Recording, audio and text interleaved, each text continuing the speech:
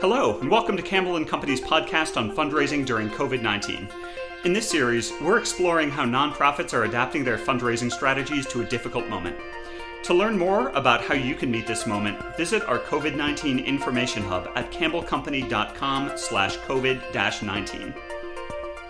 For our first podcast in this series, Campbell & Company senior consultant Elizabeth Suffredin Boyle spoke to Josh Hale, president and CEO of Big Shoulders Fund in Chicago. It's a great conversation, so let's get to it. Welcome, Josh. Great to be here, Elizabeth. Thanks for having me. I really appreciate it. Oh, we are so happy that you're joining us today. Today we'll be discussing how Big Shoulders Fund is navigating both the challenges and opportunities brought about by COVID. Josh, while Big Shoulders Fund is well known throughout Chicago and in philanthropic circles, for those listening who may not be familiar, can you share a bit about not just the organization, but yourself? That'd be great. Thank you again. It's great you guys are doing this. I look forward to seeing all these podcasts and learning from them. So Big Shoulders Fund has been around since 1986, and it's a charitable nonprofit organization that works to ensure all children in Chicago, particularly in under-resourced communities, have access to a quality, values-based education, a safe instruction environment that prepares them to be successful for a brighter future, and to be our neighbors here in Chicago, contributing to the leadership of our city and our state and our nation. And we do that by working through inner city Catholic schools. So we have 75 Catholic schools we work with, primarily in the south and west side of Chicago. They serve about 20,000 children, 80% minority, about 70% living in poverty. And we ensure their classrooms have the very best teachers and supports, access to new curriculum and technology. We support teachers in their efforts to be better and better at their craft. We work at building a pipeline of leaders in our schools, from recruiting teachers into our schools to being apprentice assistant principals and principals. But we also invest a lot in the children, in making sure that they have all the experience we'd want for any child, to ensure that whether it's test prep or it's getting to a museum or doing a college visit or getting out to the camp we run in Wyoming, which is focused on STEM and leadership.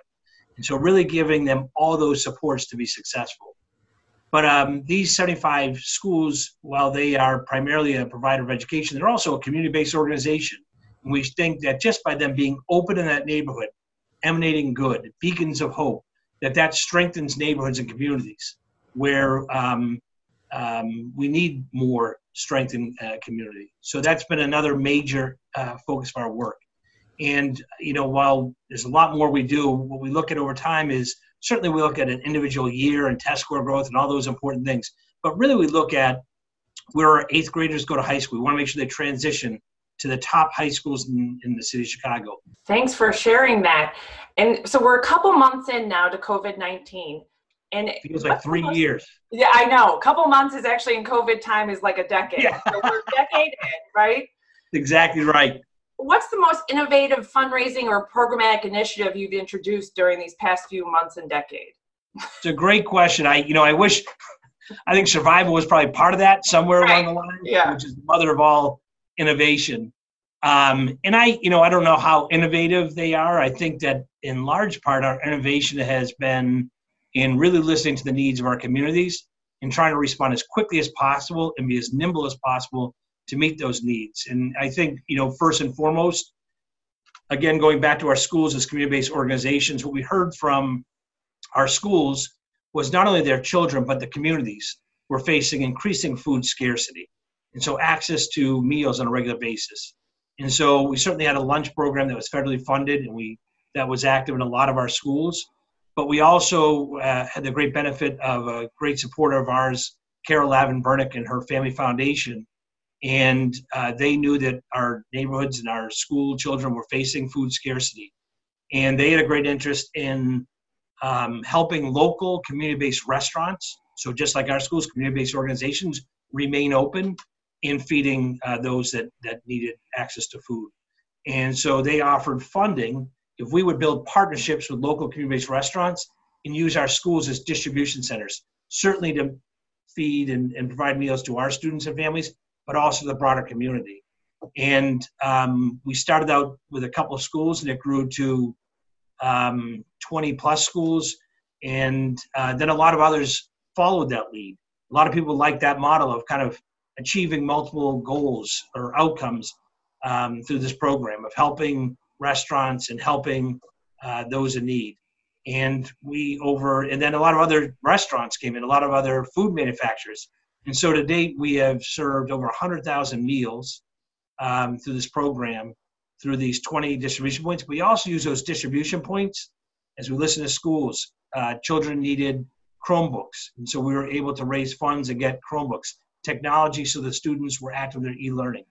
We heard that they needed paper and pens and crayons and all sorts of supplies, and so we were able to get those donated now to the schools. We knew that access to clothes was an issue, and so CC's Closet, a nonprofit here in Chicago, we were able to work with them and get lots of clothes, shirts, not just for students, but for families, and get those out to the community. And we were able to really push a lot through this. Bernie's Books was another great partnership. We'd known them in the past, we worked with them, but they came up huge in providing, hundreds of thousands of books, again, using these distribution points to get them out to our students and their families, but also the broader community. And so, what was natural to us was our schools being community-based organizations that feed out in the community. What was new was we weren't in the food business or forging partnerships with restaurants and the like, and we weren't in the process or in the habit of setting up distribution points to get out books like that, but it became a real throughput, and that attracted, thankfully, a lot of support, certainly from our community of supporters, but we're getting out through media coverage, social media. We had a lot of new supporters, hundreds of new supporters that said, I heard about what you do and I want to be part of it.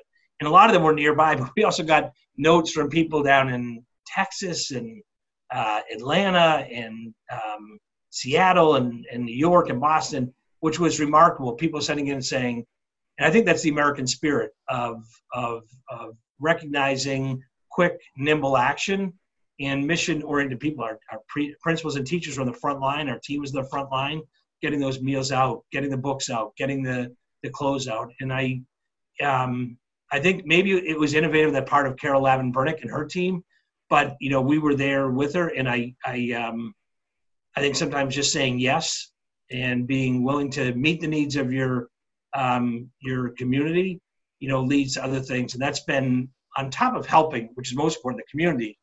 I think in the darkest days of COVID or this pandemic, it was unbelievably soul-filling to have a real purpose and a mission to meet an immediate need. And that fueled all of our spirits as well. It was very soul-filling work. And one more point of the innovation, which is the other part of our work, which is more natural, which was the education part, was pivoting to e-learning. And again, a lot of support came in to help with investing in that.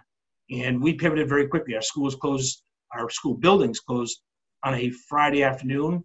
And on Monday, we were up and running distance learning.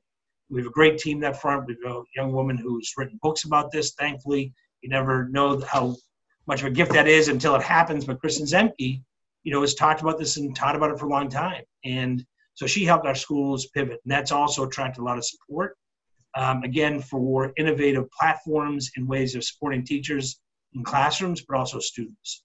I mean, it was remarkable to watch. I should have disclosed in the beginning that I'm involved personally with Big Shoulders Fund. So I have a kind of a front seat, if you will, to the work that you've been doing. And it's really just been amazing, the impact on just the school community that you've made in those different regions. It's been soulful. We all needed it. So I think there's a part of that was, about us too, that it was a way to be active and be involved, and hopefully part of a lot of efforts trying to look at this pandemic in the face and say, how do we as Americans help one another? Well, I want to thank you, Josh, for joining us today, and I look forward to continue to support your work and see how, as we continue through in this pandemic and other significant changes, you guys continue to grow and innovate and pivot so well. It's nice to say, Elizabeth, we appreciate you and Mark and all you do in supporting our mission and leading our mission and really being the very best of what we're about. And thanks for celebrating this work and all the work of, I think, the nonprofit sector, which you are a leader in also here and nationally. It's a huge compliment. So thank you. Thank you. That's it for today. For more information, please visit us online at campbellcompany.com/COVID-19 and follow us online on LinkedIn, Facebook, or Twitter. Thanks for listening.